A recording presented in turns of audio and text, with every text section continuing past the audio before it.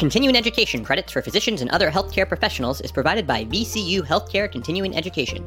Check out cribsiders.vcuhealth.org for more information. The Cribsiders podcast is for entertainment, education, and informational purposes only. The views and statements expressed on this podcast are solely those of the host. Welcome back to the Cribsiders. I'm Justin Bird, joined tonight by Dr. Chris the True Man Chu and our producer, Dr. Steve Wilson, along with our showrunner, Dr. Sam Macer. What a full house. Say hi, guys. What's up? Hey. How's everyone doing? Love the enthusiasm, boys. Our guest tonight is Dr. Michelle Starr, who is here to discuss hyponatremia. She's a recurrent guest. Unbelievably high-yield episode. Stick around. But before we get into content, hey, Chris, can you remind us about the show? Yes. We're the Pediatric Medicine Podcast. We interview leading experts in the fields to bring you clinical pearls, practice-changing knowledge, and answer lingering questions about core topics in pediatric medicine. All right, today we have a fantastic conversation with our guest, Dr. Michelle Starr, MD, MPH, who's a pediatric nephrologist and neonatal nephrology nerd and returning super fan of the Cribsiders. She works at Indiana University School of Medicine and Riley Hospital for Children, where she cares for children with kidney disease. Her research focuses on neonatal kidney disease, specifically fluid overload and acute kidney injury, but she's also passionate about medical education, social determinants of health, and improving outcomes for children on acute dialysis. Dr. Starr teaches us about how hyponatremia is really all about the water, how to use serum and urine osms to assess the ADH activity, and how to fix that sodium lickety-split, but not too fast, because that's bad. You know, it's really just the right concentration of information, no dilution of the facts, so we better get to it. Yeah, that's pretty good. Welcome back, Dr. Michelle Starr, coming back to the Cribsiders, the honorary chief of nephrology of Cashlack Hospital. Welcome back. Thank you. I feel like I should put this on my CV at this point. So it's an honor to be back. I'm very happy to do this today. It's on our CVs, so. Yeah, you have admitting privileges. Yes. We drop your name everywhere we go. And so we're excited to have you back to learn more about kidneys and all the things that they do with the salts, you know, and the water, and it's just all those things. It's a lot, all those things. And we've done this before, but because we're an informal group, can we call you Michelle on air? Is that okay? Absolutely. Beautiful. Thank you for coming back. Thank you for teaching us more again. And for the people that maybe didn't see the wonderful episodes on maintenance fluids or other episodes you've done with us, can you remind our listeners who you are and what you do? Yeah, so I am Michelle Starr. I am a pediatric nephrologist at Indiana University School of Medicine. I am a mom of 3, and I love everything kidneys. So I am a researcher in my free time, but I also focus a lot on medical education, particularly as it pertains to kidneys. Beautiful. And we are going to tap into that skill set because especially the maintenance fluids, has been one of our most popular episodes. I think the people out there are dying to learn more about electrolytes in kidneys. And we at Cashlack like to give people what they want. And so we're just going to dive right into it. But before we move on, I have to tell you about a great deal coming your way. With the fall season already in swing, you might be looking for some wholesome, convenient meals for those busy days in the hospital or office. Factor, America's #1 ready-to-eat meal kit, can help you fuel up fast for breakfast, lunch, and dinner with chef-prepared, ready-to-eat meals delivered straight to your door. So sometimes I don't want to cook with the limited amount of time I have at home, but Factor has taken away that pressure. It's exactly what we all need as busy professionals in medicine. So relish the best of autumn with fall flavors. Factor's limited time only menu featuring seasonal veggies like cranberry pecan chicken and apple Dijon pork chops. Ready in just 2 minutes, they'll satisfy your fall cravings during the busy season without the hassle. So this October, get Factor and enjoy eating well without the hassle. Simply choose your meals and enjoy fresh, flavor-packed meals delivered straight to your door. So Cribsiders listeners, Factor is offering you a deal. Head to factormeals.com/Cribsiders50 and use code Cribsiders50 to get 50% off. That's code Cribsiders50 at factormeals.com/Cribsiders50 to get 50% off. And so, Steve, can you start us off with our first case from Cashlack Children's? Absolutely. All right. So you're working overnight covering the general pediatric service at your local hospital when you receive a phone call from the emergency department about Jimmy Nephron, a previously healthy 3-month-old boy who they would like to admit for poor weight gain and further workup of failure to thrive. Upon reviewing his routine labs, you discover a sodium level of 122. you head to the ED to obtain further history. So Michelle, my question for you is, when you're approaching an undifferentiated case of hyponatremia, what questions are you asking when you're taking your history? I think the first thing you need to do is take a step back and think about, why do we care about hyponatremia and why does it matter? Okay. So we measure sodium and we think about sodium because we care actually about tonicity. This is where people's eyes start to cross a little bit, but this is why we all took physiology, and it's really important to think about these concepts. Serum sodium is a marker of osmolality. And remember, osmolality is kind of all of your particles that are in your body and all of your serum. Tonicity is kind of similar. So it's all of the particles, but it's only those that are osmotically active.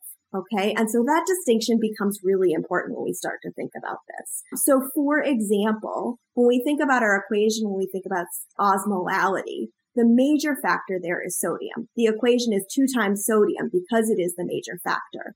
We also have glucose and we also have urea in there as well. Urea is not an active osmol. So it contributes to your osmolality, but it does not actually contribute to your tonicity. When you're worried about tonicity, we want to make sure that obviously everything's in balance, that we have this homeostasis and equilibrium. What are some of the reasons that this might get out of whack? Why would especially a 3-month-old in this case, have a condition where their tonicity is abnormal, and maybe why is that worrisome? Yeah, so this case is a really good kind of amalgamation of a lot of the things that we see. We'll go through kind of a step-by-step approach when we think about how I approach hyponatremia. And really, nephrology is all about having step-by-step approaches with branching diagrams. It's not actually that hard. It's just about having a process. But when I'm thinking about this patient and I'm walking down to the emergency department, there's kind of 2 pieces I want to put together. Okay. The first is to figure out acute versus chronic. And that kind of changes the way that I'm approaching this patient. So I want to know a little bit about their past medical history, their birth history. Is this a child who is chronically ill, that has been on multiple medications, has been admitted to the hospital? Or is this a patient who was well until earlier today? And that's going to help us kind of frame out some of our potential causes. And then common things being common, I'm going to want to know a little bit about kind of the acute medical history or the history of present illness. So has this child been vomiting? Have they had decreased intake? Is there something else that's changed over the past couple of days to hours even that may have preceded his presentation? Excellent. And for our child, let's say that as far as you know, he was born relatively healthy, that this is the first time it was really a workup because of a failure to thrive and poor weight gain, but otherwise seemingly healthy, no major issues. What are the kind of things that are coming up in your head as possible causes of hyponatremia? So common things being common, I'm thinking about dehydration. Dehydration can be a common cause of hyponatremia. We'll talk a little bit later about volume status and how that kind of plays into how we think about hyponatremia.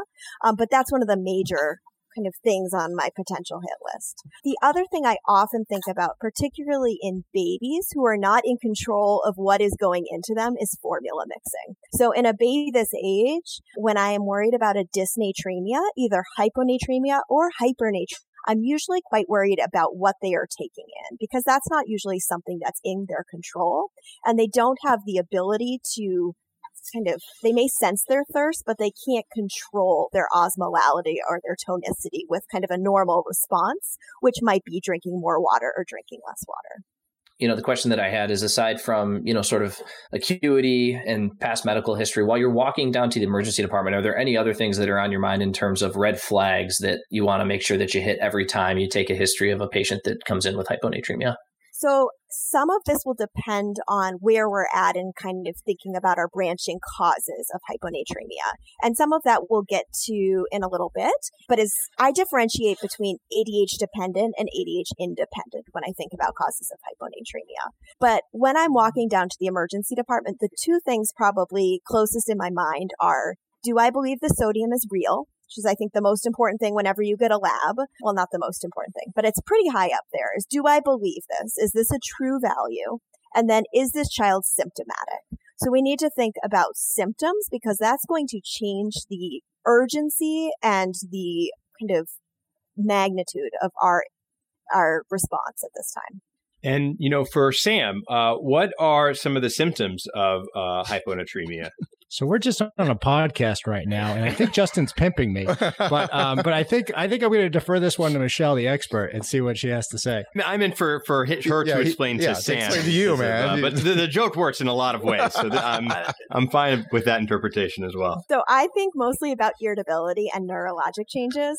The big one we worry about is seizures, particularly if this is an acute change. So one of the differentiations when we think about why we worry about changes in sodium is because of that movement of water in and out of tissues. And so I'll probably say this several times, but remember, serum sodium is actually a reflection of your water balance. Okay. This is telling us about the amount of water relative to the amount of solutes in the body.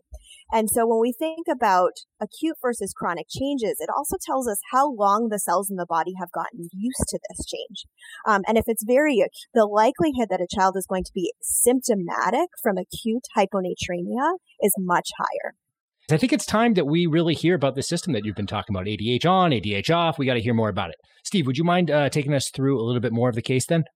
Absolutely. So in discussing with parents, you learn that the patient was born at term, 38 weeks, via spontaneous vaginal delivery, and that mom received normal prenatal care without any complications during pregnancy or delivery. When you ask the parents about the patient's feeding regimen, they tell you that he's formula fed. And then on further history, you find that due to financial constraints, the parents have been diluting the formula with excessive amounts of water in an effort to make their supply last longer. So Michelle, what's your general workup, or in other words, what's your general lab approach to hyponatremia? I think, a lot of us when we were in medical school, we learned sort of this classical hyponatremia algorithm where it was, get the serum in urine osms, evaluate volume status, and then see which bucket you fall under. But it sounds like you have a sort of a different approach in determining whether or not that patient's ADH is sort of on versus off, so to speak. Can you explain that a little bit more?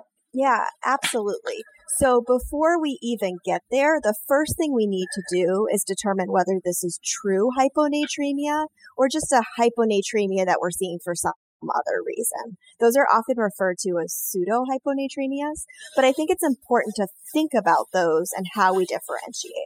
So I think I said before, the first thing I would do is repeat the serum sodium. When I have them repeat that lab, I'm also going to have them get me a serum osms as well. And so what that will allow us to do is kind of validate our assumption that the sodium is actually moving in the same direction as the osmolality and the tonicity.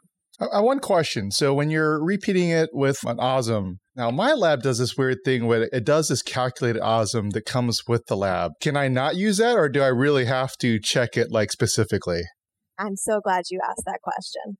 So you should calculate it, but you should also measure it, because those things matter and those differences matter when we think about the definition of tonicity, which is things that are osmotically active in the serum. So the kind of 3 buckets we need to put kids into is based on their serum osms. And we'll pretend that Kashlak has a lab that gets us our serum osms back very, very quickly, because that is every nephrologist's dream. So the first thing that we really need to look at is what our osms are. So the first bucket of patients, I think, are the easiest to think about are those with a normal serum osm. So a normal measured serum osm is somewhere around 285, okay? And if you have a patient who has a normal osm and a low serum sodium, what you're seeing is not actually low serum sodium. You're actually seeing a lab problem. So what the problem is there is that the machines measure in sodium per plasma volume, but then they report it out as sodium per plasma water. And there's an assumption that plasma water and plasma volume are in kind of a normal equilibrium, okay? And there are some patients where that assumption is not true. And so I think this is a great, huge pearl already that, as you mentioned, the sodium is really just a proxy for the osms. And so if you're seeing hyponatremia, check the osms to see, is this really a tonicity problem? And then we see if the osmolality is normal. And if so, we start thinking about these pseudo hyponatremias. Just so we were saying that there's these false and true hyponatremias based on the osms. And I know that some of the false hyponatremias, I know terms like people say pseudo-hyponatremia, and I've also heard like fictitious hyponatremia. Could you at least go through that a little bit? Because then I think that might help everyone understand what's going on. What do you call it when the nurse draws off the IV line? Nephrologist mad at it. So, some of this is just terminology, right? So I have heard factitious and pseudohyponatremia used in exchange. Some of the things that cause this are basically things that cause too much solute in the body. So things like hyperlipidemia. The other one we see it a lot in is kids who have too much protein in their body. So this is less common in pediatrics than adults. Adults get like some of these other conditions. Kids, really the only condition we see it or I see it in is IVIG administration. But those patients can have artificially lowered serum sodium. And it's not that they are hyponatremic. It's truly a lab error. The other kind of non-true hypernatremia, which I think we should just briefly touch on, is those with an elevated serum osms. Okay, so those patients with elevated serum osms are slightly different. They have hypertonic hyponatremia, and that is because they have other osmotically active factors that are actually driving water out into the plasma volume. So they are truly hyponatremic, but it is because of something else, not because of the amount of water in their body.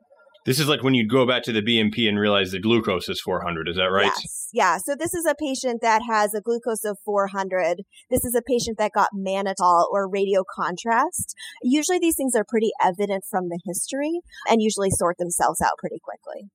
I know that when we have like a hyponatremia with a really high glucose, we do this like correction for the sodium with the glucose. I've always wondered, when you correct it, are you correcting it so that you feel better that that's what their actual sodium is, or that we don't have to worry about what the sodium actually is? It's a combo of both. Okay. I think it's so that you know what their sodium would be once you correct their glucose. But you're going to have to deal with the glucose anyway. And so I think it makes us all feel a little bit better. Gotcha.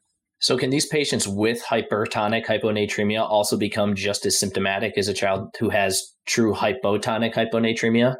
I've never seen someone get symptomatic because they have some other cause, but it is true hyponatremia. So they certainly could have shifts. Okay. All right, let's talk about the big one. Hypotonic hyponatremia. This is where everything comes out. This is where all the algorithms come out. This is where all the labs come out. So say we did repeat that sodium, say it was actually low, as we had just documented, of 122, and say that serum osm also is quite low. Sorry, we didn't give you a number, but we can get one shortly. What's our next steps? So this is where my approach might be different than what you learned in med school. And what I try and do here is differentiate between ADH independent states and ADH dependent states. We will eventually get to assessing volume status, but, I'm a kidney person. I like to think about what the kidney is trying to do and give the kidney credit. So I try and think about whether ADH is turned on or whether this is an ADH independent phenomenon. This is the one that if people go back to the wonderful hyponatremia episode over on our sister podcast, The Curbsiders, I feel Joel Topp said something like he really hates that the hormone is labeled after something it doesn't do. I feel like he said something like ADH. He considers it the adds hydration to the body hormone. Is that right? How do you like to think about it? I am also a student of Joel, so I like that as well. I find it challenging to think of a hormone defined by something it doesn't do. So ADH adds hydration to the body. Nice. That is a nice pearl. So what we need to think about here is what the ADH is trying to do. So ADH adds hydration to the body. So if we have a urine osm, that is telling us what the ADH is trying to do. So a low urine osm tells us that this is an ADH independent state. So ADH is not turned on. If we have a high urine osms, that's telling us that the ADH is turned on. So this is an ADH dependent state. When we start thinking about ADH dependent causes of hyponatremia, we'll start to think about whether it's appropriate or inappropriate and think about volume status. But that's kind of the first distinction I make. Now, you don't even need a urine awesome here. So you actually can get a lot of this information just with the urine-specific gravity, because that's going to tell you a lot in terms of kind of what is going in terms of the concentration abilities of the kidney. And so, Michelle, just because for our listeners, I try to make it as clear and obvious as possible. So what are our cutoffs for ADH? So say we get a urine osm, what do you think is a cutoff for a high and a low? And say a spec grav, what do you think is a cutoff for a high and low? So with ADH independent, my usual cutoff is a urine osm less than about 200. And usually the spec grav you're going to see on that is something like 1005, or sometimes it'll be about 1010. We like to call that a stethoscopes just because we like to use fancy words. But those are kind of the numbers you're going to see. Now, ADH dependent, you're going to see a much more concentrated urine. So that might be 1020, 1025, even, as kind of dark as it gets, right, 1030. And you're usually going to see an ADH that is above 250, depending on the severity and how long this is going on. Sometimes you're seeing 400, 500, up to 800, but you're going to see a higher number there. Awesome. Thank you. All right. Sorry. Didn't mean to interrupt. You may please continue. So once you've kind of made that distinction, you just have to think a little bit about what the kidneys are trying to do and whether they're being successful. Okay. We got to give kidneys credit. They're pretty smart. And sometimes they're trying really, really hard to return to homeostasis and they just can't do it. And maybe even to take a step back even more. So can you walk us through the urine osm you mentioned being low as having an ADH off? And with a low urine osm, it means you're having low tonicity or low osms in there. And so you're kind of peeing out extra free water. Is that right? And so if the body is trying to conserve free water, you wouldn't expect that. Is that the right way to think of it as far as the urine osms and whether you're peeing out water or not? Yeah. So, I think that's a really great way of thinking about it. I even try and simplify it even more. So when we think about hyponatremia, it's just too much water in the body. Okay. And everything is a balance in nephrology, right? In and out. So when you have too much water in the body, it's for really one of three reasons, right? You either have too much water in, you can't get your water out because your kidneys aren't working, or you have normal water balance and your ADH is out of whack. Those are really the three situations you have. It's not that complicated. And so really when you have a very low specific gravity, most of the time your kidneys are trying really hard to get rid of the amount of excess water in the body, and they just can't do it for a couple of different reasons. So in this case, you've talked a lot about ADH and ADH-mediated disease. We're definitely going to talk about, hey, what drives ADH? Why should ADH be on? Why should ADH be off? I think we're going to get into that in a second. Just before we do that, I was wondering, lots of other people tend to send urine sodium with that right off the bat. So say we got a urine test and we got urine sodium. But first, I know this is a double question, so I apologize. But are there any other urine tests that you'll send right off the bat with that? And if not, it includes urine, would you mind explaining a little bit about the urine sodium? And then we can get into what it's like to do ADH. Yeah. So, I think that, first of all, there aren't any other big tests that I will send right off the bat, unless there's something that is screaming at me from the. When we talk about ADH dependent, sometimes depending on the patient's history, I'll send thyroid, I'll send cortisol just to get those cooking. But those really are very history dependent and really when I'm thinking about more ADH dependent causes of hyponatremia. When we think about ADH independent causes of hyponatremia, there's a couple things that are usually on my list. So this is a patient that has true hyponatremia. So a low serum osms, hyponatremia, so a low serum sodium, and then a low urine osms as well. So this is where the history can be really helpful. One of the most common causes here is primary polydipsia. So these patients are just drinking lots and lots of water. We see this in several different clinical situations, but basically the kidney is trying really hard to excrete everything and just cannot keep up with the amount of water that a patient is taking in. The other two I always think about because I'm a nephrologist is something that the adults call tea and toast. There's also this kind of beer podomania, which is basically where you have low osmotic load. I refer to this as the toddler diet because you can also see this in kids, even though it is much less common. So just to take a step back and think about what the role of the kidney is. The kidney has to do a lot of things, but one of the things it has to do is get rid of your daily solute load.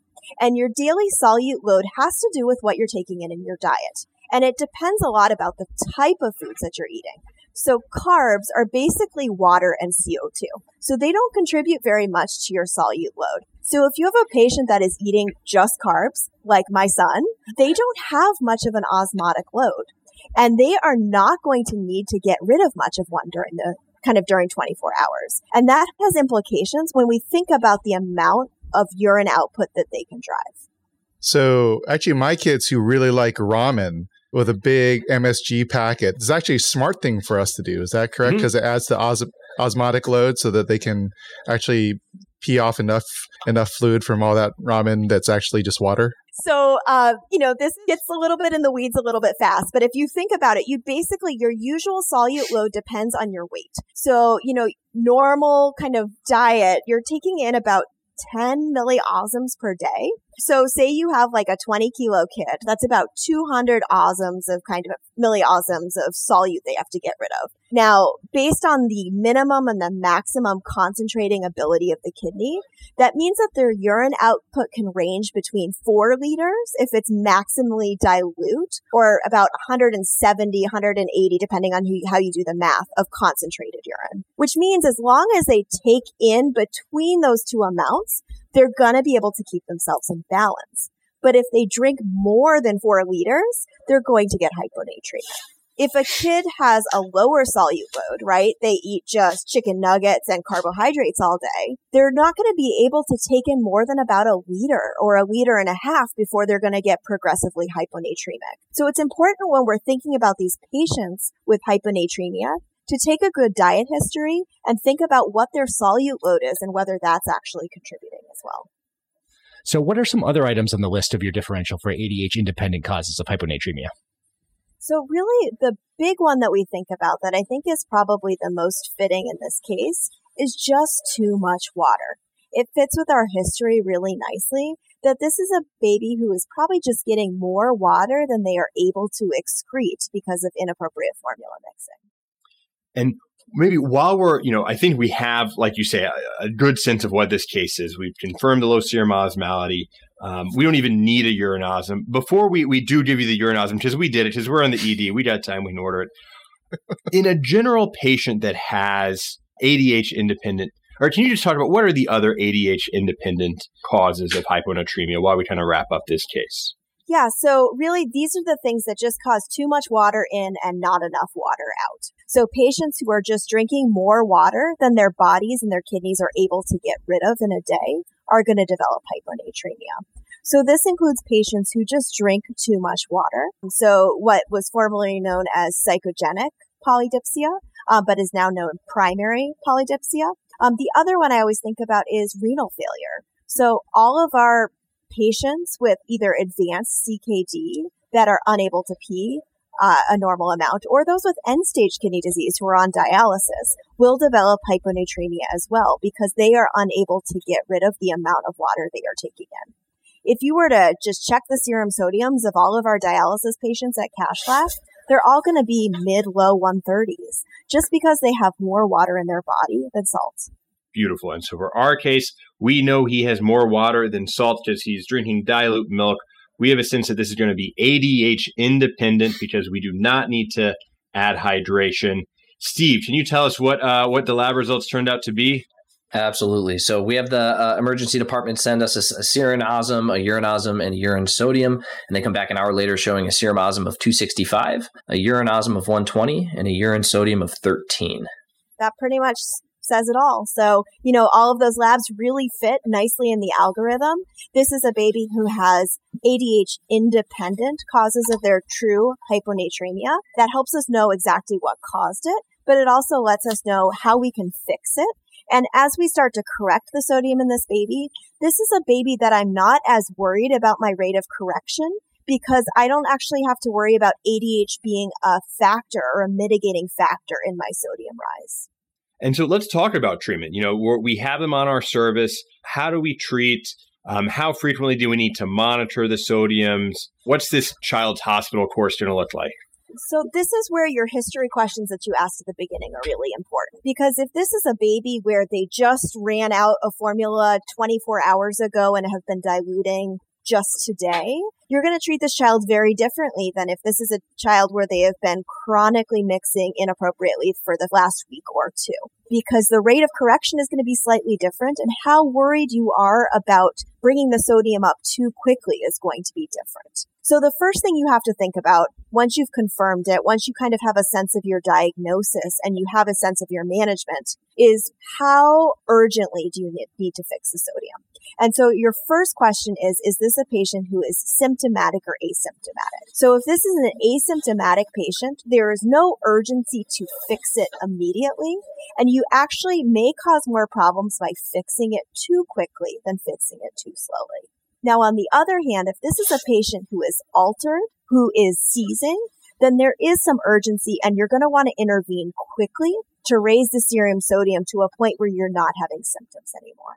And so presuming in this case that this is, a somewhat chronic, maybe 2 to 3 weeks of this dilute feeding, as an example, how often are we checking and what are we concerned about with overcorrecting?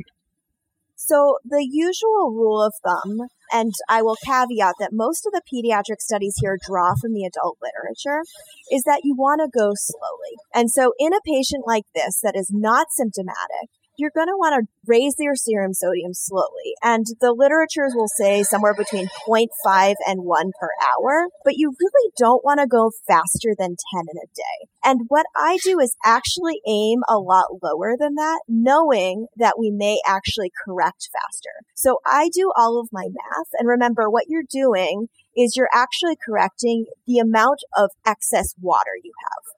Many of the online calculators are going to tell you how much sodium to give. But really what you want to think about is how much extra water is there and where do I need this child's balance to be to get them back to where they're at. So what I'll do in a situation like this is think about what do I need to do in order to slowly increase this child's sodium by about 5 to 6 milliequivalents per day. And that means monitoring closely. And in this child, it probably means just putting them back on formula and monitoring and letting their kidney do what it's supposed to. And so what I will do in situations like this is usually every 4 or every 6 hour sodium checks, and then put them back on their formula and watch really closely. And so what happens when they go right back on their formula, their body says, oh my God, I have plenty of too much free water and here's some solute with which to pee it out, and I just pee out the whole thing. Are we supposed to be giving them dilute formula as we try to do this, or how do we stop this from overcorrecting? So this is where you remember that the kidney is a very, very smart organ. And you can use ADH actually in this situation to your benefit. And so, if you give a child their kind of appropriately dilute formula, you're going to start to correct at a rate that is somewhere where you want it to be. So I would put this child just back on their normal formula and monitor closely. And if you're going too fast, I would pause. But, I think sometimes we try and get a little too complicated in the way we do things. And I would just go back to normal formula and see how it goes. So as far as discharge planning, do we need a stone cold perfect sodium level? Or if we see a generally safe rate of rise with their feeding, can we just assume that we trust the kidneys, we trust the family to, continue to appropriately dilute the formula going forward? This is an outpatient issue? Oh, this is a kid that I would admit. And it's someone I would watch until their sodium has normalized. Now, I think that this is another one where you need to think about all the factors as well. So you need to make sure that they have plenty of formula to go home. They have all of the education. And this is where kind of all of our wraparound services, we can fix the hyponatremia pretty quick, but we need to make sure that we fix the other things so this doesn't happen again as well. Did we actually clarify what happens if we do overcorrect? What are the things we're looking out for and the actual physiology of that? Like, what happens if their sodium goes back too fast? Or goes high too fast?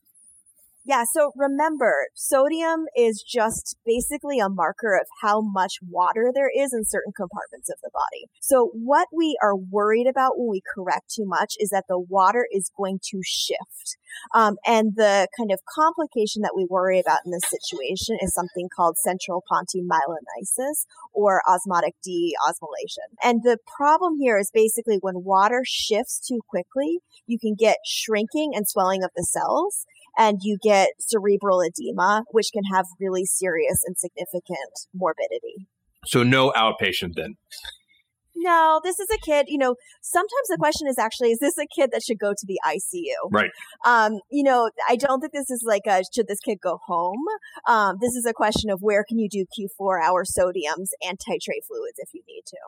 So since you did bring it up a little bit, talking about going to the ICU and doing quick checks, and you started talking about fluids, and so say this was a kid who was more symptomatic and you're not just giving them back their formulas and you want to give some sort of fluid. Can you describe exactly what type of fluids we use? I've also heard like if you use the wrong fluid, it may actually make them worse. Like, can you explain that a little bit? Yeah, so the risk of making things worse is much lower in these ADH independent causes of hyponatremia. In situations like this where I'm treating hyponatremia, I'm often using 3% because that actually has the biggest kind of bang for the buck in terms of the amount of salt you're giving. But most of the time, remember the underlying problem in most of these is actually too much water as opposed to too little salt. So actually, sometimes what you want to do is give a patient less as opposed to give them more of something else. Gotcha.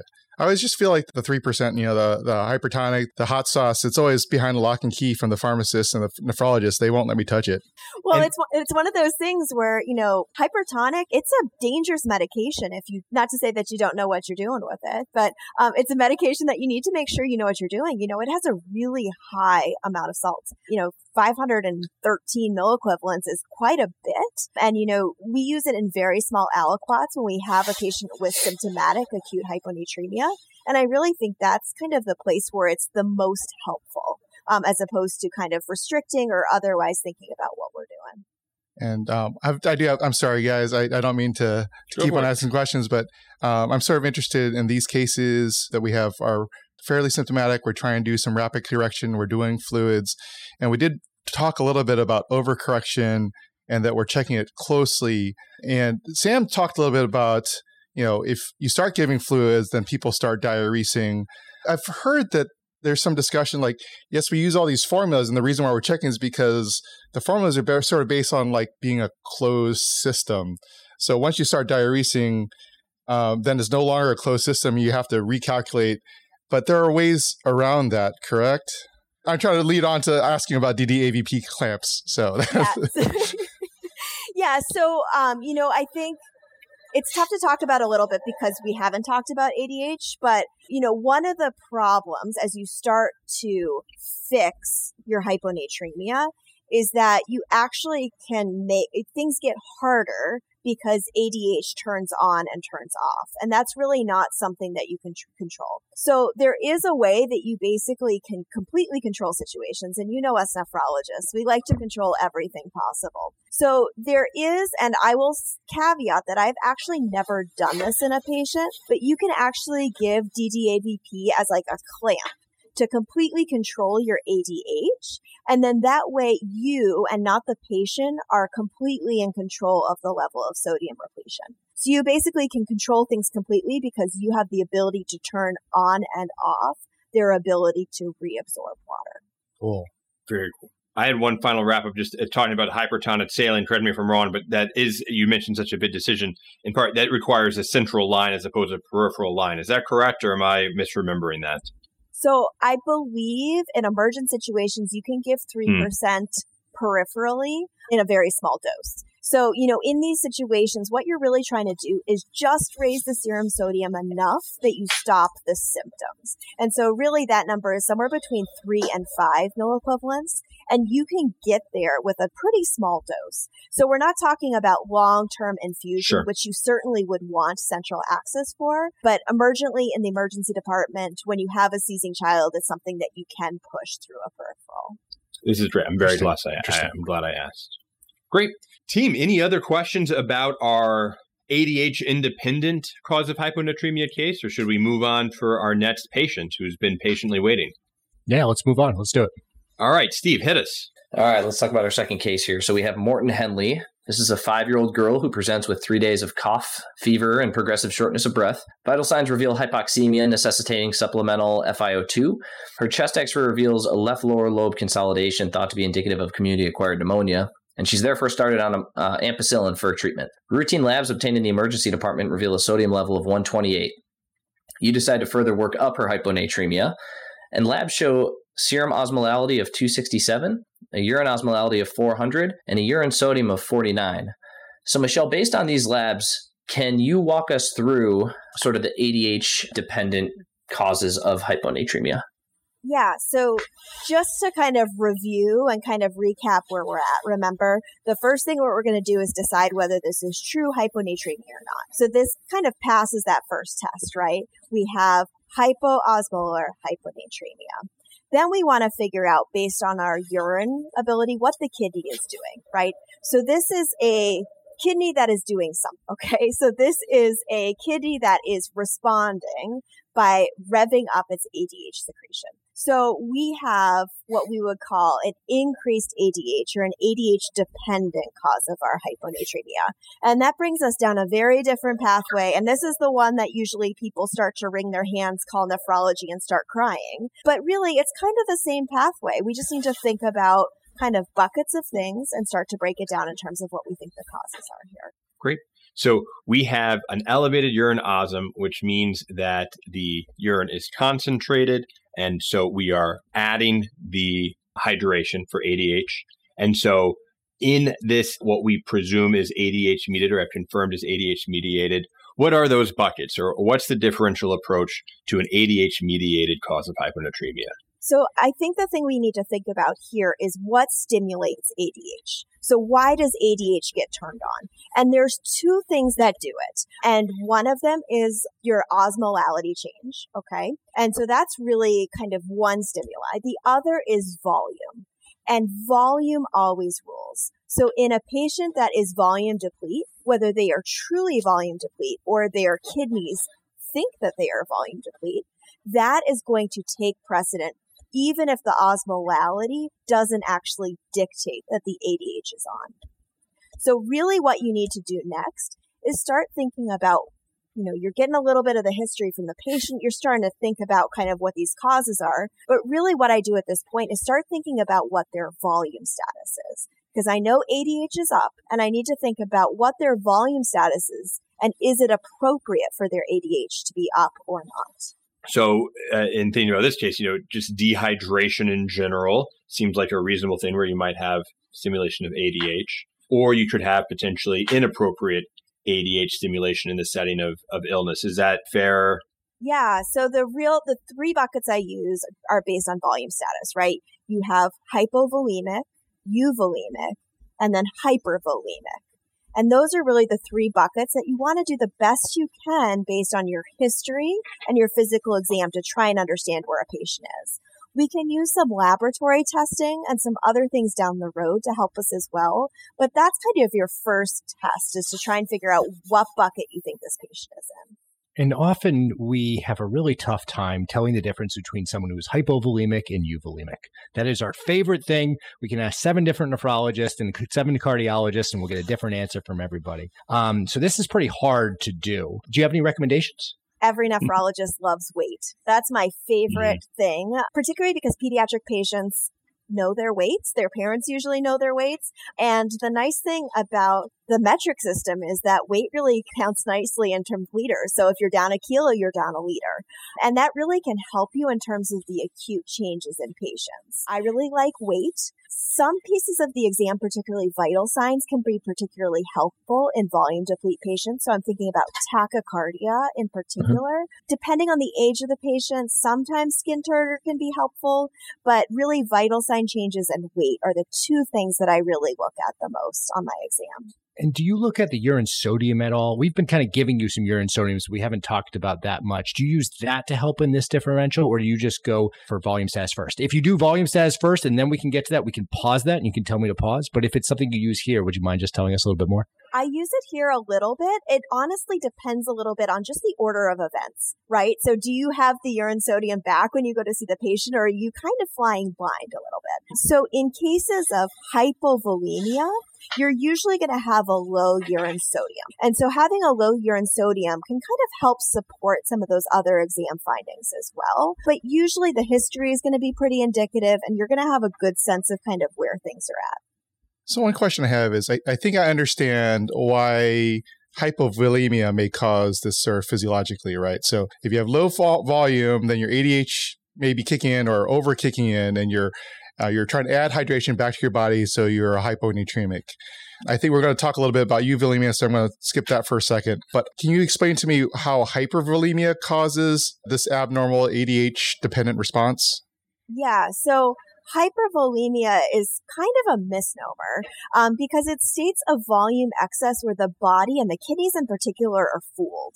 So these are situations where the patient is total body volume overloaded, but their kidneys aren't seeing that volume. So these are really things like heart failure, liver failure. We don't see this as much as our adult colleagues, but cirrhotics will do this quite a bit. But we do see it in patients with hepatorenal syndrome. And then we also will see this in nephrotics as well. So those are really the three big buckets where they're going to be total body volume up, but their kidneys are still not seeing that perfusion as well. And so their kidneys are not appreciating the volume the way that they are in a patient who is euvolemic. So let's say we think this patient's euvolemic right now, which is a really, really hard thing to say. But let's give you that this patient is euvolemic. What's your next step? So, this is always really tricky in terms of when nephrology is involved. So the big bucket here in terms of euvolemic hyponatremia is SIADH, right? Everyone is always worried about SIADH. Now, the other thing that often helps is that people usually think these patients are dehydrated or volume down, and they often will get a bolus of fluid and their serum sodium goes down more. And so that can sometimes help us just as much, because if you are trying to fix a patient that you think is hypovolemic and your serum sodium does not get better, you're actually getting a decent clue that the ADH may not actually be appropriate. It might actually be inappropriate. So SIADH is the big one I think about here, because SIADH is actually really common in pediatric patients, and particularly in pediatric hospitalized patients when we talk about some of the causes. The other two things that are always on the back of my mind are adrenal insufficiency.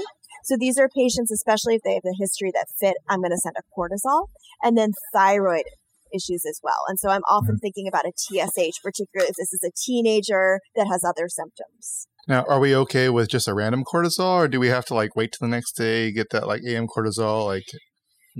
That's why I always wonder, get a cortisol. I was like, well, that was 2 in the afternoon after we rounded. Because, it's either going to be flagrantly abnormal and then you'll call endocrinology and ask for additional help, or it'll be fine. So I usually will just send a random and then we'll call my endocrinology friends for help if I'm confused at all. Love that.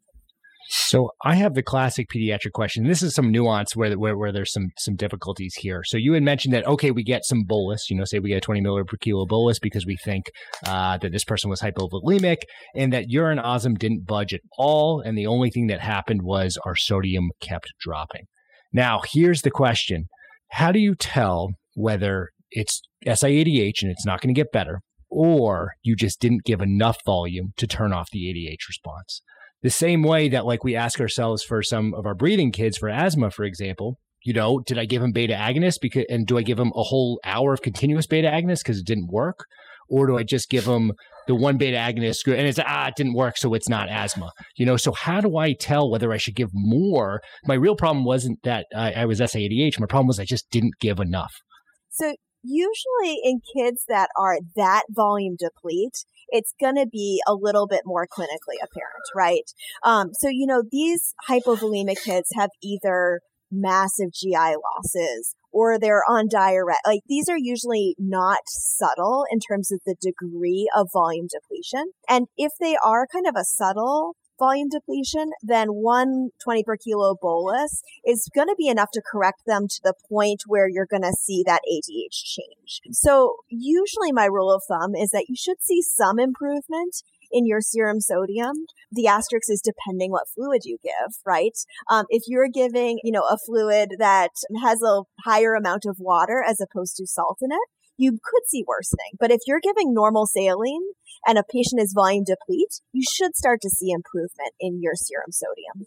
And this is reassuring in that it sounds like one of the best physical exams to determine if someone's hypovolemia versus euvolemia is to give them a bolus and then follow up the sodium. What risk is that? Can you give us assurance that if I feel like it's like house. Let's just treat them and see what happens. But I think that is very reassuring. And as someone, who I feel like a lot of times you might not see hyponatremia and then all of a sudden it does. And you're like, this is something I should feel very comfortable treating. This is bread and butter pediatrics. I haven't seen it in a little bit. You give the bolus, the sodium goes down a little bit. Can we get some reassurance, from Dr. Starr that this is okay? This is kind of the traditional thing. Or can you give us some caution of why it can be dangerous to rely on giving a bolus and how shooting someone's sodium down in the setting of SIADH, how worrisome is that? So it's a great question. So this kind of gets back to what we've talked about before about fluids being a drug, right? So this is why you don't just give fluids and then not ever check a BNP again, right? So this is why you need to keep an eye on the serum sodium. Hyponatremia is the most common electrolyte abnormality in hospitalized children. And it's why we have the fluid recommendations from the AAP that we have. So you really need to be thoughtful about it. If you're giving a bolus for a patient that you think is hypovolemic that has low serum sodium, you got to follow it up and make sure it responded the way you think it is going to. Now, I will reassure you, you're not going to see a dramatic decrease in your serum sodium with 1 or 2 boluses. This is something that's going to be subtle if it is a patient that is euvolemic and has hyponatremia in the setting of inappropriate ADH. I feel very reassured. I appreciate that. And in this patient, let's say, again, we're feeling confident that they're euvolemic. They are acutely ill with pneumonia. We might be thinking, okay, I'm thinking SIADH. That's the presumptive diagnosis. What's our game plan for this person's monitoring? How frequently are we checking their labs? Yeah, so, I think one of the things before we talk about that is just to quickly review some of the things that can induce inappropriate ADH, okay? Great. So, like I said, SIADH is actually pretty common in hospitalized children. And that's because a lot of the reasons that kids get hospitalized are actually ADH triggers. So this child has a respiratory illness. Basically, anything that causes a respiratory illness is a trigger of ADH. And this is all inappropriate, right? This isn't something that should be happening either based on the osmolality or based on the volume status of the patient. Positive pressure ventilation, asthma, pneumonia are all big stimuli of ADH, okay? Other things as well, so surgery, pain, emesis, anxiety. Tell me if you ever have a hospitalized patient who has one of those, are all also triggers as well. So there's a lot of things that bring patients into the hospital, make them NPO to the point where they might need fluids, or bring them to a point where you might check a serum sodium that will make them at higher risk of having SIADH. So in addition to some of those kind of medical conditions, there's also medications that can cause ADH as well. The big category I think about is SSRIs. Not a lot of our patients are on those, but SSRIs certainly can cause those. Some seizure medications as well. And then, HIV medications are one that we don't run into very much, but I know from talking to the adult folks that is a pretty common cause in patients who are on HIV medications. So you got to think about meds. And then the other thing that you just need to keep in the back of your head is that there are more dangerous causes of SIADH, right? These are all pretty transient things. That you treat the pneumonia on this child, things will get better. You treat the pain or the vomiting, things will get better. But CNS lesions can also cause this as well. So it's always worth keeping that in the back of your head. If this is not something that is getting better as you treat the underlying cause, you may need to go looking a little bit further. I mean, this is perfect to talk about treatment. So let's kind of get into that. Justin had asked about lab monitoring, and lab monitoring for what? What are we doing for treating? So how do you think we're going to get this patient better? So this is a patient where we may just need to be patient and we may just need to be slow and think about treating their underlying disease, knowing that we want their ADH stimuli, which is inappropriate, to slowly get better. So this is a patient when we think about what is causing their hyponatremia, they just have too much water compared to everything else in their body. And so what we want to do is slowly over time decrease the amount of free water. And that just means giving them less fluid in than they are putting out. And the easiest way to do that is to fluid restrict patients. I mean, it's easy for me to say that it's the easiest thing because patients don't love it very much. But if you have less going into a patient than is coming out, then they will slowly get themselves back into balance. Can I ask, this a question that I've never really thought of until having this discussion is there any sense of just tolerating hyponatremia in the setting of acute illness? Like, why are we even trying to correct when we assume that eventually the illness will recover, the kidneys will go back to homeostasis? They're not acutely symptomatic. So long as it's not worsening, why not just let it ride? Why are we even, restricting these patients? Is there any? I think it's a really good question. So the question is, what are we worried about? And so in these patients, I actually will tolerate slightly lower serum sodiums. I don't love it when they start getting lower than 130, but I'm usually okay with the serum sodium that is slightly lower, because most of our complications are actually from being too aggressive with our correction. And so these patients, I will be somewhat ginger. I'll fluid restrict them most of the time and just monitor, especially if we know that their pneumonia is getting better and we expect the ADH to get better over time as well. The other option that we don't actually do as much in the setting of SIADH is you can actually help a patient get rid of more water. Okay. So we sometimes, nephrologists or general pediatricians as well, sometimes will give these patients salt tabs. I don't know if you've ever wondered about how that actually works. Back when I was a resident, I used to actually think it was just the salt was fixing the hyponatremia. What you actually are doing with these things is you're increasing their solute load. So remember back to when we said patients have to get rid of their solute load every day. And if they have a higher solute load, they need to pee more. And so if you give a patient more solute load, whether that is just salt tabs, sometimes especially in adults with chronic SIADH, they'll use urea. So there's oral urea that you can prescribe as well. And what those are doing is basically just driving the body to get rid of more water with solute. So you can use some of these other kind of mechanisms as well and use the kidney to your advantage to get rid of things. So I can understand some of the theory now. So with SIADH, I either water restrict, and another option I can be is try to give a little more solute. Can you help us with some numbers here? Like, how much do I water restrict? Do I keep them at 2 liters or 1 liter or a half liter or 25 cc's, or how much salt tabs do I give them? Do I say, hey, just sprinkle a bunch of salt in your fries when it comes up? Like, can you give me some roundabout ways? And I know it may make a difference based on like the size of the child and stuff. I just sort of want to know rule of thumbs. I don't know if there's great guidance on this. I can tell you what I do. Usually what I'll do so my first move in these patients is just to water restrict. I usually don't move to giving extra salt or anything like that unless I am really stuck and this is a patient that is going to have chronic SIADH. So those are not maneuvers that I will do for a patient with pneumonia like this, that this is going to get better in a couple of days or a week or so. And so you want to water restrict and you want to actually just look at what they have had out and give them less than they have had in. I know that seems like a pretty simple answer. Some people will use 60% as kind of their starting point. I don't think there's any great evidence for that, but I've seen people throw that number around. Usually what I do is I look at the past couple of days, look at what they have had out, and then try and hit a number of in that is slightly less than that. Because really the goals with treatment here are to fix the symptoms if they're having any, avoid fixing it too fast, and not make it worse. You'll say, I didn't actually say make it better as one of the 3 things there. And really, so what we're trying to do is slowly correct things. And really, there's no impetus in an asymptomatic patient of fixing things overnight, which is really hard for a nephrologist. We really like to fix numbers, but this is a situation where slow is much better than fast. Now, I really love that sort of way you're talking about, like, granted, if we get good urine output, like good measures from the floor, trying to figure out, like, just make sure they have less in than out. I think that makes a lot of sense to a lot of people.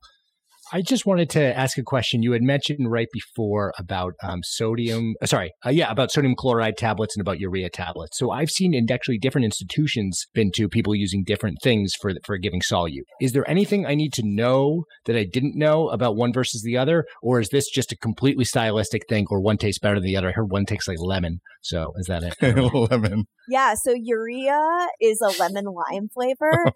It's not that bad. I've tried it. It's tolerable. It is more expensive. So that may be one of the factors, and it isn't always available, particularly in hospital formularies. So it may just be availability. When we're thinking about it from a straight physiology standpoint, it doesn't matter as long as it's something that is solute, that is going to drive your kidney to get rid of extra fluid. Both work. I think the important teaching point there is that I used to think you gave the salt just to raise the salt in a patient who was hyponatremic. And really what you're doing is to actually drive more water out. Very cool. I wanted to go back to one thing about the frequency of checking and not overcorrecting. In our first case that was ADH independent, you mentioned not being too worried about the correction and feeling like things would probably stabilize safely and correctly. For a patient like this, where we do know that it's ADH dependent, is this changing your concern, changing how frequently you're monitoring? How does it change your perception knowing that it's ADH mediated? So the challenge with kids that have, or anybody that has ADH dependent hyponatremia is that things can change, and things can change pretty fast. And so you don't know minute to minute what the ADH is doing. And that's a pretty potent stimulus of this. And so there is the possibility. So for example, a hypovolemic patient, if you fix their hypovolemia, their ADH is going to respond pretty quickly, particularly if this is a patient that doesn't have other osmotic stimuli. So you have to be really careful and thoughtful in terms of how much you're monitoring. And it's one of the reasons that I'm less aggressive in my repletion approach in these patients, because you don't know how they're going to change and how their ADH is going to change over time. Great. And then maybe one more question on this before we start wrapping up, or we'll see if others have it. But presuming we do some gentle restriction, we do some urea or salt tablets, and we just don't see an improvement, or maybe it even slowly is trending down. What if treatment doesn't work? Do you have a new approach for your differential or for treatment? So you have to worry a little bit about some of the kind of more big and scary things in that situation. So remember, most of our causes of SAADH in pediatric patients are going to be reversible, especially if they have something underlying. We do have some patients that, whether it's their thyroid or whether it's their adrenals, they're going to continue to be hyponatremic over time. But you do also need to make sure that they don't have a tumor or they don't have some sort of central nervous stimuli that is actually causing this. So if this is something that is not behaving the way it should be with an acute illness and not getting better, you need to broaden your differential and start thinking about, do I need to get imaging? Do I need to get other subspecialties involved to really think about what the cause of this is? Now, in terms of treatment, there are different classes of medication that you can use. Pediatric chronic hyponatremia is actually not that common, but the tolvaps, so the Vaptans are something that people will use in this situation, but it really depends on your reason to be hyponatremic, and it's not something that I often or ever, quite honestly, reach for that indication. Any final questions before we wrap up? Samuel? I do have one final question. And as we start to ask kind of the rapid fire question section here. So you're also very much a neonatal nephrologist. So as we've learned in your previous episodes, the neonatal kidney is not as mature. And so what should we expect differently along the lines, if we're dealing with infants, what should we expect differently as far as their sodiums, their serum osms? Like, what should we be thinking with a non-mature kidney? That's a great question. So the biggest thing to think about with the kidney is its ability to concentrate in babies. And so babies are not going to be able to really mount this degree of concentration, urine osm response, just because they aren't able to kind of create that gradient in their loop of Henle, and they are less responsive to ADH as well. Now, in babies, we tend not to see these kind of ADH-dependent causes of hyponatremia as much, and we're more likely to see ADH-independent causes, particularly like our first case where they're just getting too much water in, but they are not able to really concentrate their urine as much. So our normal ranges are going to be much lower in terms of our urine osms and their ability to concentrate in terms of their response to ADHD. Awesome. And do you have a, we just talked about roughly 200 is less, versus 250 is more, that 200 to 250 seems like this, the middle ground, but that we don't really know. But do you have numbers specifically that we can take when we think of a neonate, or how old they should be and what the numbers should be? So it depends a little bit on their degree of prematurity. I tend to slide that number down a little bit and give babies a little bit of extra credit if they can do anything in terms of their ADH responsiveness. So usually it's like 150 is the number I'm thinking about. Nice. If they can get themselves there, then they're probably responding somewhat. Awesome. The only other thing I'll say as we're talking about electrolytes in babies is that, it's not particularly a focus of this, but to remember that tubular immaturity affects kind of their ability to handle all electrolytes. And so they often will run a higher serum potassium for the same reason, because they're unable to excrete potassium in their distal tubule. So when we think about normal values, we need to think about urine osm, but we also need to think about their ability to get rid of potassium as well. Perfect. And then another follow-up question. If anyone has rapid fire questions, we're almost done here. So I'm just going to ask these questions until the cows come home. So the urine sodium, we talked a little bit about the urine sodium being able to, that, hey, if it's really, really low, maybe this is hypovolemia. But obviously, we can do two things. We can do our classic physical exam, Justin, where we give them a bolus of fluids and see if they were hypovolemic, which I love, by the way. I'm just going to throw that out there. Great movie. Yeah, exactly. Or the second thing, of course, is we have a history, right? We're like, all right, you've been puking for like 17 days. I know that you're probably hypovolemic. Is there anything that we actually need the urine sodium for? Or is this thing just something that could be helpful, but honestly is not really going to change our management? I think it's that. I mean, honestly don't. Most often I'm relying on my urine osms and everything else, and urine sodium is often confirming what I think it is. The only time it really is helpful is when it's SAADH, but I'm not convinced, and it sometimes can help me feel more confident in my diagnosis if it's elevated. And that's if it's like super high. Is that what you're saying? Yeah. Yeah. Because I'm just looking for validation. Thank you very much. So the only test that I happen to order also is a serum osm and a urine osm, and so this makes me feel like I can still be a doctor today. So thank you. Along those same lines, Michelle, if you are getting a urine sodium and a urine osm and they're discordant, are you just relying on the urine osm at that point? I usually am. I feel like that's a better marker when I think about ADH. And there's so many things that can affect the urine sodium. I just find it a little bit more of an accurate measure. Nice. These are great pearls. I know. I'm sorry to put them in the end, everybody. Hopefully you're all still listening. We'll just tell people to listen to the episode in reverse. Like Memento. Or the Seinfeld episode. Yeah, throwback. Michelle, it's every time you're on, it's so amazing. Honestly, it's just fantastic every time you're on. Thanks, guys. It's always so much fun. Thank you. And so maybe we'll very quickly wrap up. Our patient did not have a CNS lesion, weaned off oxygen, amoxicillin, did great, went home. So another successful client of Cashlet Children's Hospital. In wrapping up, we've talked about a lot of different things. Can you give us your main takeaway points that you want listeners to know about hyponatremia going forward? Yeah, so I think, the key takeaways are that hyponatremia is all about water and thinking about water balance. We use it because we are worried about tonicity and we're worried about water shifting. Your first tests you should do are to confirm your serum sodium and check a serum osm. And then after that, you're going to think about whether it is ADH dependent or ADH independent. And everything else kind of flows from there. I love it. And for people that want to learn more or share anything else that you're interested in life right now, anything that you'd like to plug or anything that we should send our listeners to check out? So Joel Toff has this amazing fluid electrolyte acid base handbook, which goes through a lot of some of the things that we've covered tonight in detail. And I would say that it's a great primer for people who are interested in understanding some of the physiology with case applications as well. And it's available, not to plug him too much, but it's available on his website, which is pbfluids.com. Amazing. We'll link to it in the show notes. Which stands for Precious Bodily Fluids. Which is a reference to a Stanley Kubrick movie. It is. It's amazing. All comes back to Joel Toff and Stanley Kubrick. Michelle, thank you so much. Once again, I appreciate your insights and expertise in teaching us about the wonderful kidney. Thank you for coming on to the Cribsiders. Absolutely. Happy to be your nephrologist. This has been another episode of the Cribsiders. It's for the kids. Get show notes and sign up for our weekly Knowledge Food Formula Feeds newsletter on our website at www.thecribsiders.com. We're committed to providing you with high-value, practice-changing knowledge, and to do that, we need your feedback. So please subscribe, rate, and review the show on Apple Podcasts or your favorite podcast player, or send us an email at thecribsiders@gmail.com.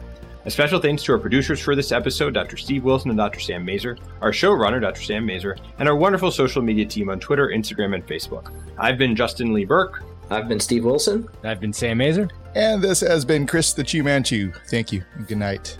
And for those of you who've made it all the way to the end, here's your reward.